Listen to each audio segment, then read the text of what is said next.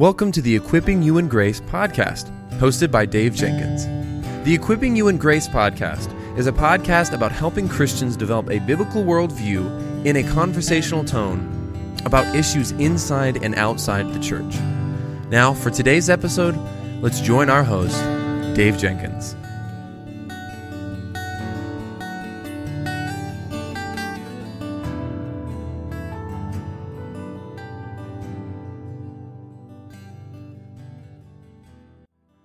Welcome back to the Equipping You in Grace podcast. My name is Dave, and I'm the host for this podcast. And with me today, I have Bob Smart. Bob, welcome to the Equipping You in Grace podcast. Thank you, Dave. It's great to be with you. It's been great just to chat with you for a few minutes. I really have enjoyed it and look forward to this conversation with you today. Can you just tell us, please, about your life, marriage, ministry, and some of the current ministry projects that you're working on? Sure thing. Karen and I met while we were at Purdue University. We were discipled by a wonderful couple and involved in the same church. And actually, Elster begged at our wedding many years ago. She was from that area in Cleveland. We were given 5 children. We had 3, and God gave us twins. I recommend Zone Defense on parenting. They all 5 married. And we have 15 grandchildren now. And so with all of that, we're busy. But I've been 27 years here as a pastor at Christ Church. And 6 years before that with a group called the Navigators. And current projects are church. We've got people outside for construction going on and regular duties here, conferences I do, and I'm finishing up a book on parenting called Willows by Flowing Streams from the promise in Isaiah that he'll pour out his spirit on our offspring. So those are some of the things I'm up to. Wow, you definitely stay busy writing, pastoring, conference speaking, grandparenting. You've got a full plate going on there. So it's a privilege. Thank you for your work. I appreciate it, brother. Can you just tell us a bit about this book, Waging War in an Age of Doubt, a biblical, theological, historical, and practical approach to spiritual warfare today? Why you wrote it and how you hope it'll be received, or how it is being received since it's been out just a little bit here. Yeah. Well, one, it's a long title, but I believe that we had to relook at the biblical and then theological issues regarding this. The historical, to realize we're not alone in our generation, that we need to expand our thinking and see the massive contribution we've received from the beginning. But practical, because I believe every Christian is engaged in spiritual warfare. Unfortunately, we live in an age of doubt. And so people tend to, sometimes I'm called the demon guy, and I'll get a call from a pastor who's going through some strange things and wonders if he's all alone or if he's crazy. And it's just good to speak into their lives and ministries. But we've got an everyday reality that's been in every age. And so therefore we need to go back, begin with the Bible, reaffirm good theology and what's been contributed historically. So I felt it was needed in our age. Yeah, it definitely is needed. I think for the reason that you said, and I love what you just said about going back to the Bible. So this question will definitely touch on that some more. What are 2 of the biggest misunderstandings about spiritual warfare among Christians today? Well, if I could preface it and say, when you read the beginning of the Bible, you have 2 pages in Genesis that are Eden, and 2 pages at the end with the consummation. But chapter 3, there's a war, and Satan, as the serpent, comes and deceives, and the promise of the Gospels right there in chapter 3, verse 15, that one would come through the seed of the woman and crush the serpent's head. And if you go to the end before Revelation, 1 John 3:8, it says the reason the Son of God appeared was to destroy the works of the devil. devil. So we can't ignore, even as John Murray says, the very first redemptive promise is about war and the destruction of the evil one. But I'd say the two biggest misunderstandings are existence of spirits, or that in an age of doubt, to use Charles Taylor's terminology, that we tend to view ourselves as a buffered selves in this age, that we can't be influenced by anything outside of our little radical individual selves, including evil spirits or the Holy Spirit. So one is just the denial of the universe next door. And then also, I think a big misunderstanding is that after the Puritan age, spiritual warfare is really just left to Pentecostals or other places in the world, but not in the modern West. And nothing could be further from the truth. So I'll just stop there and see if you have anything more. No, I think you're absolutely right. I think unfortunately, we're, instead of being supernaturalists, as B.B. Warfield talked about, believing that in the reality of the supernatural, I think by and large we either, as you said with the Pentecostals, we go too far with it, and we go away from the biblical balance, or we just ignore it entirely. So we're actually anti-supernaturalists. But I mean, the Bible by itself is supernatural. It's an inspired book. It's reliable and trustworthy in everything that it says, and God has spoken. We believe that, and we trust that, and so we don't have any. I think the other thing is I think we're sadly influenced too much by theological liberalism with its feeling emphasis, and so that affects things too. So you have Pentecostals on the one side, and you have theological liberalism with its anti-supernaturalist view of things, and of course denying the deity of Christ and justification by faith, and all sorts of other things. But there's a happy middle in the Bible.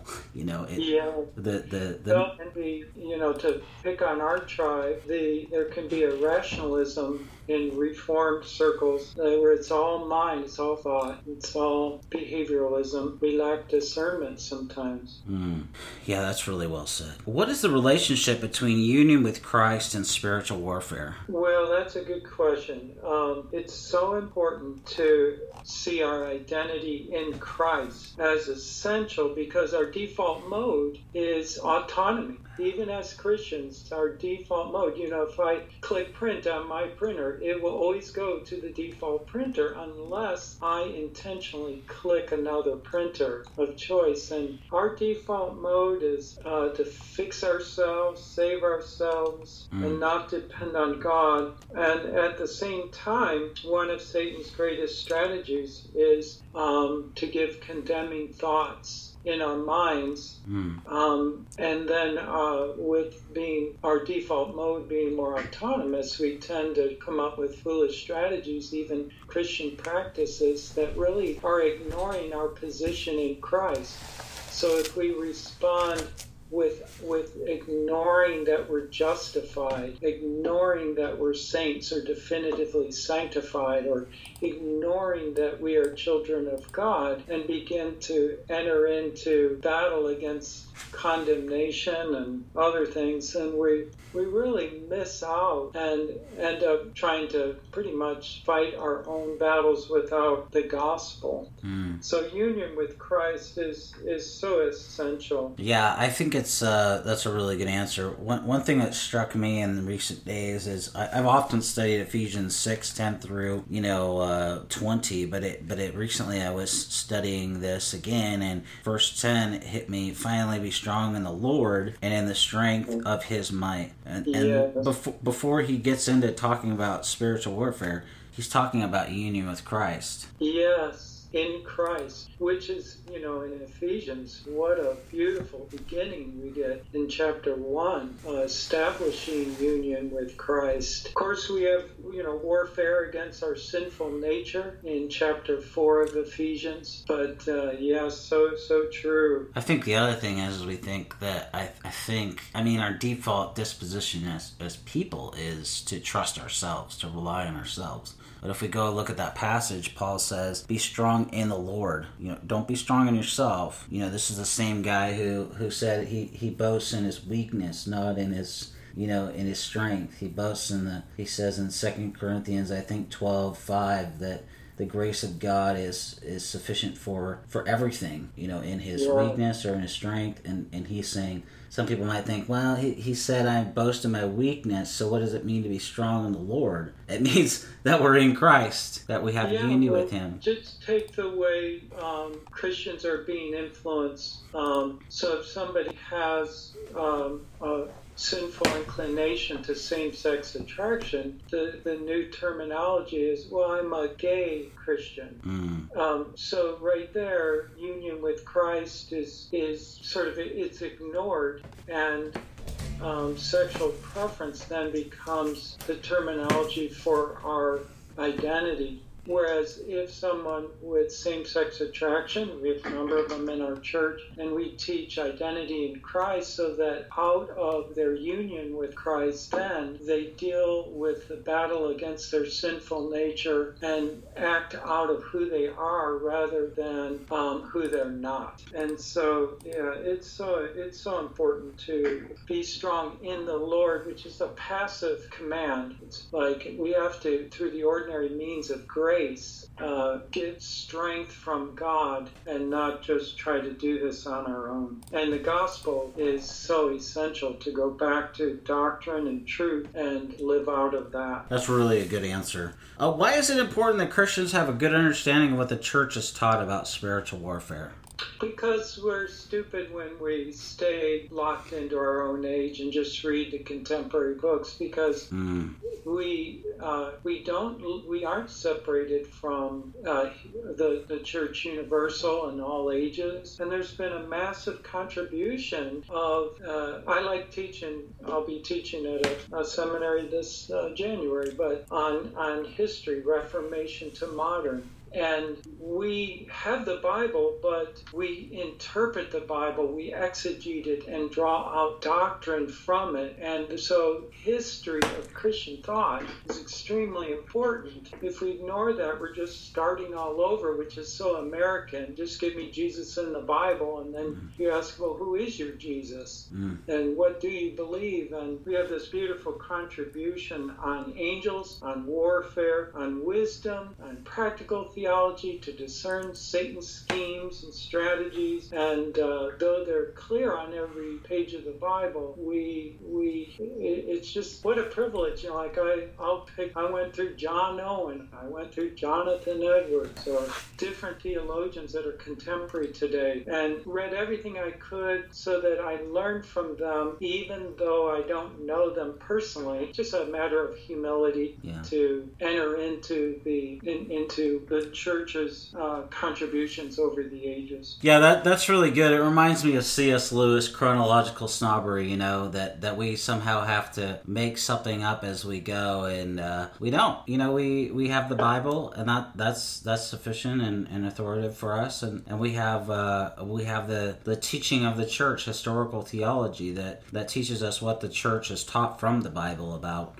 the subject. So I think absolutely you're right, and the Puritans are so rich on in particular on spiritual warfare.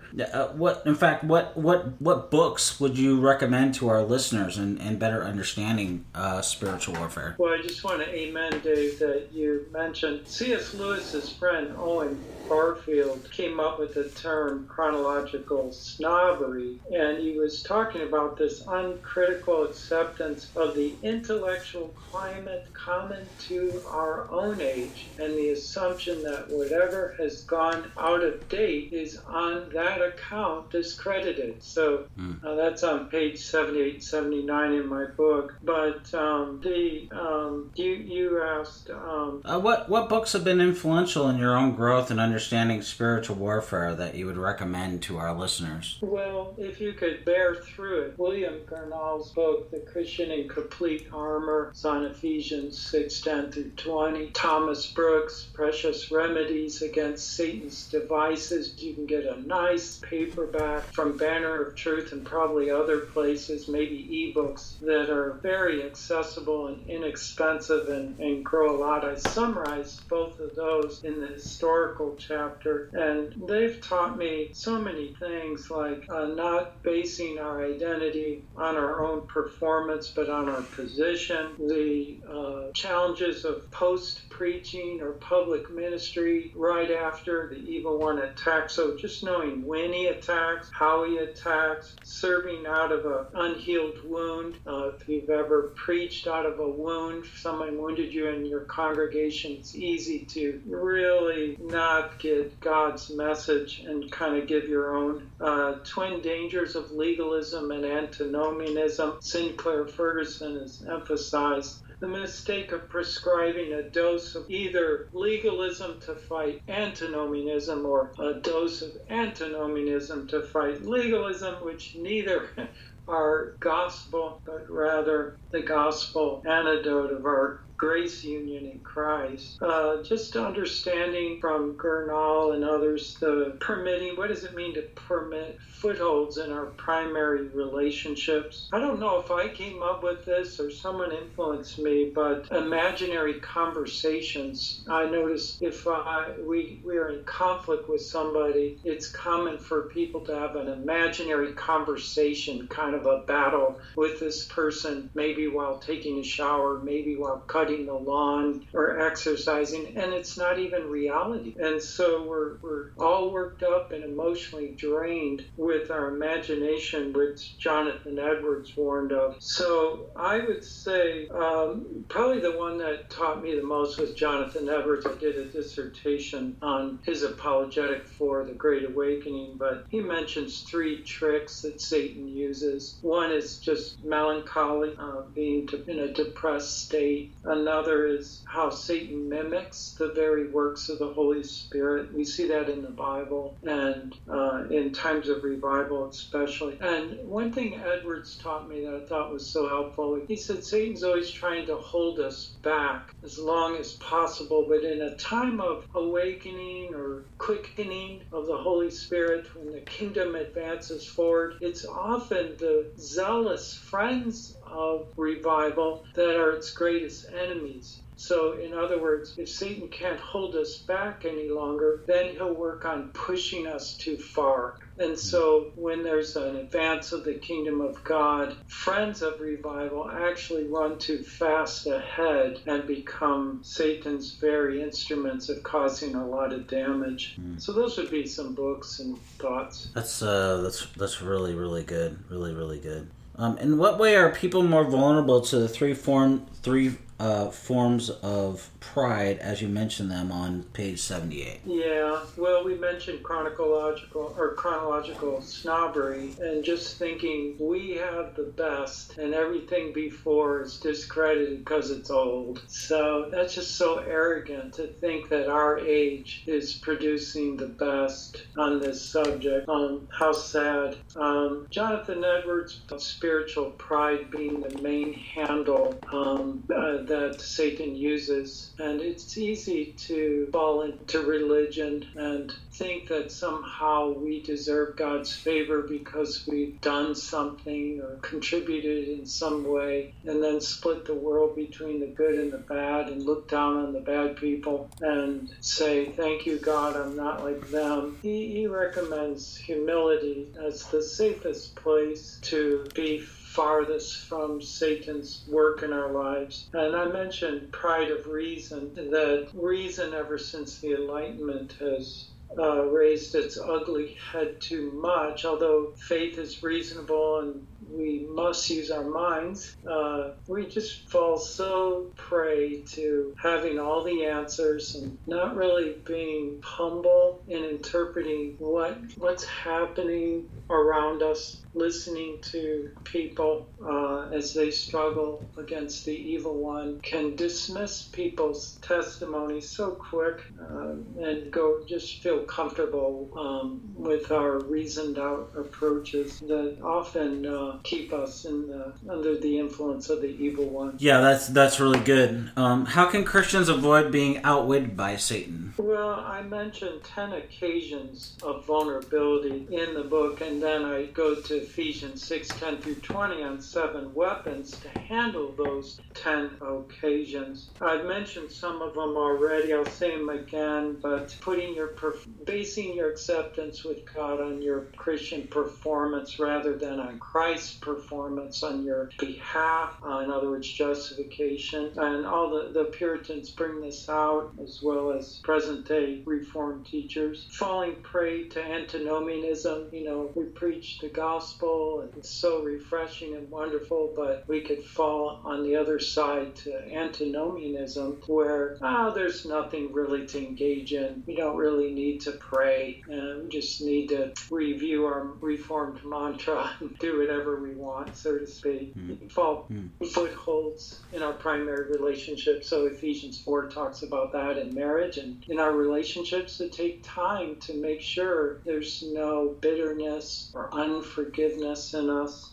Just Satan looks for a hook or a way, a door opening. The idea of a foothold is if you had an intruder come into your home and they put their foot by that door, you couldn't close it. It's kind of hard to be safe once you permit a foothold. I think men have been prone to pornography, and one occasion of vulnerability is when we entertain beauty through images of beautiful women. We could become captivated by beauty in a way that leads to inordinate desires, as Augustine would say, or idolatry, and that's a terrible trap to go down. And then I think false humility, where we beat ourselves up thinking that's humility, where we're always putting ourselves down or really being hard on ourselves, ignoring justification and beating ourselves up to try harder all the time.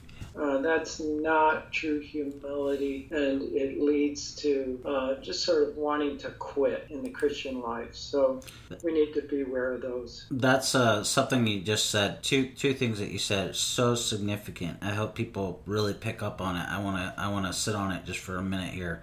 One, you just talked about false humility, and you talked about pornography. And one of the biggest things that I talk to about guys is this particular topic. And one of the things I think that happens is they are so hard on themselves. They get into this mindset. I'm such a loser. I'm so defeated. But I'm hating my sin. I hate that I looked at that, which that's a good thing, that they, hate it, that they are grieved over the sin. I rejoice over that, but what we have to help them understand is and I take a little bit of a different approach than this, in that I want to talk to them about grace more, because so often they're just right around this time, they're just so focused on beating themselves up, and it's like, what I want you to smell is Romans 8:1, the fresh air, that there's no condemnation for those who are in Christ. It's not an approving their sin. It's not, to be clear, approving their sin. It's saying, hey, if you're in union with Christ, you're as loved and as accepted as you possibly can be. So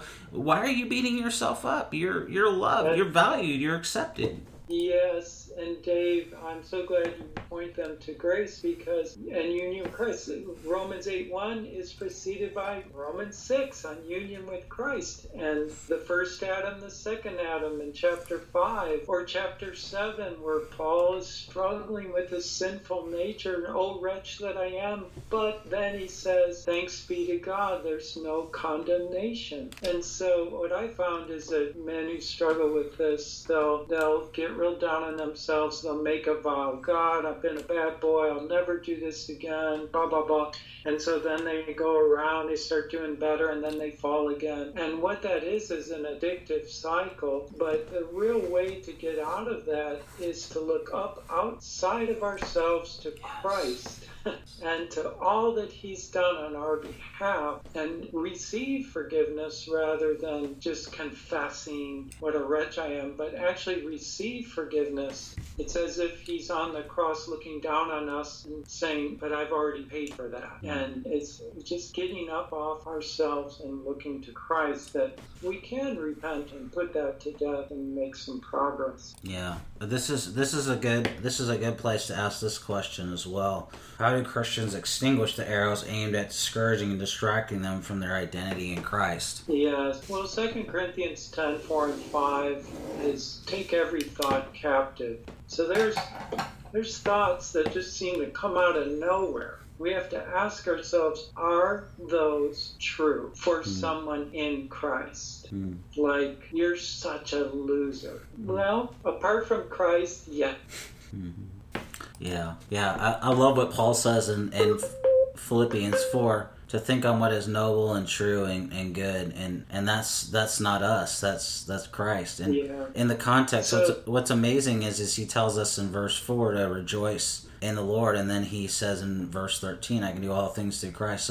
So literally we're to rejoice in the Lord because of his sufficiency, and then he says all that he does, which, I mean, that whole language is, again, union with Christ. So the arrow comes at us, but the shield is faith. And so really what we believe matters. So we take the thought captive. Is this going to rule me? Or is the gospel truth going to rule me about who I am in Christ? Am I going to renounce it? Take every thought captive, renounce it. These weapons are powerful, destroying these whole strongholds. And then preach the gospel to ourselves. Go back to justification. Go back to adoption. Go back to union with Christ and definitive sanctification. Go to glorification and look beyond this world. And then we gain confidence again. But the arrows will come in every age. We are not immune from it in our modern age of doubt. Yeah, that's really, really good. We there's so much negative going on in our world today, and we know that to be true, Bob, and our listeners do as well. But if we would do, as you said, fill our minds, fill our hearts with thoughts of heaven. I mean, we're not neglecting our earthly lives when we do that. We're just, the opposite. People say, well, if you're too heavenly minded, you're going to be no earthly good. Actually, I think the opposite is true. You have to fill your mind with heaven to be of earthly good. Yeah. That we have to. I've never met someone who is too heavenly minded. Yeah, that's true. Where can people go to find out more about your work online, either on social media or otherwise? Well, if you go to Amazon and just type in Robert Davis Smart, there's 9 books. There's one more coming. I've got a Facebook page, Identity in Christ. I've got a blog, www.identityinchrist.co.com, and do conferences. So we're at ChristchurchPCA.org, and we'd love to serve wherever I can. Wonderful, brother. Well, that's great to hear. We'll definitely be checking out your Facebook page here soon. There's a lot that we haven't covered in the course of this interview. Just as we wrap up, do you have a few takeaways? Yeah, I'll be quick. At the beginning of the book, I mentioned a famous missionary who basically is be confident in the presence of evil. It's checkmate. His head is crushed. Christ's kingdom is come. Christ rose from the dead.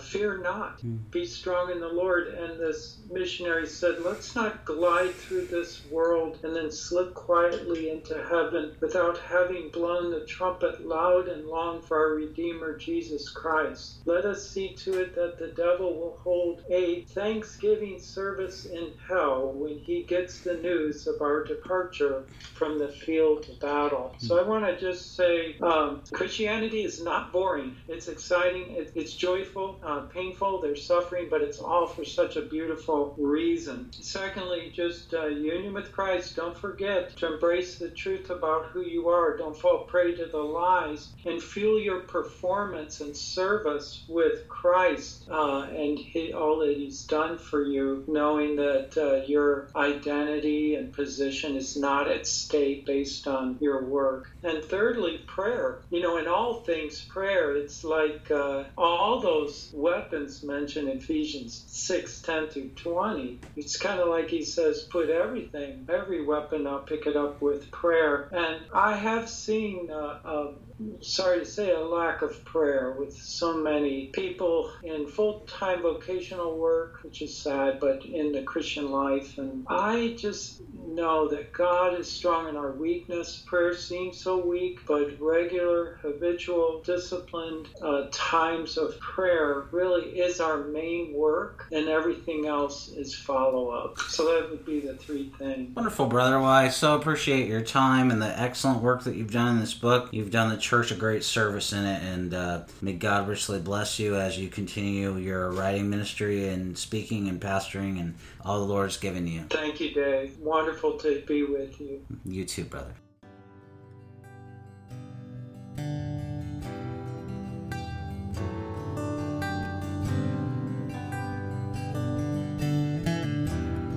Thank you for listening to the Equipping You in Grace podcast. If you enjoyed it, please subscribe, rate us on the app, and share this with your friends and family on social media. If you want to find us on social media, you can find us on Twitter @Servants of Grace, on Instagram @Servants of Grace, or by searching @Servants of Grace on Facebook. You can also find this episode and many others like it on the front page of our website, servantsofgrace.org.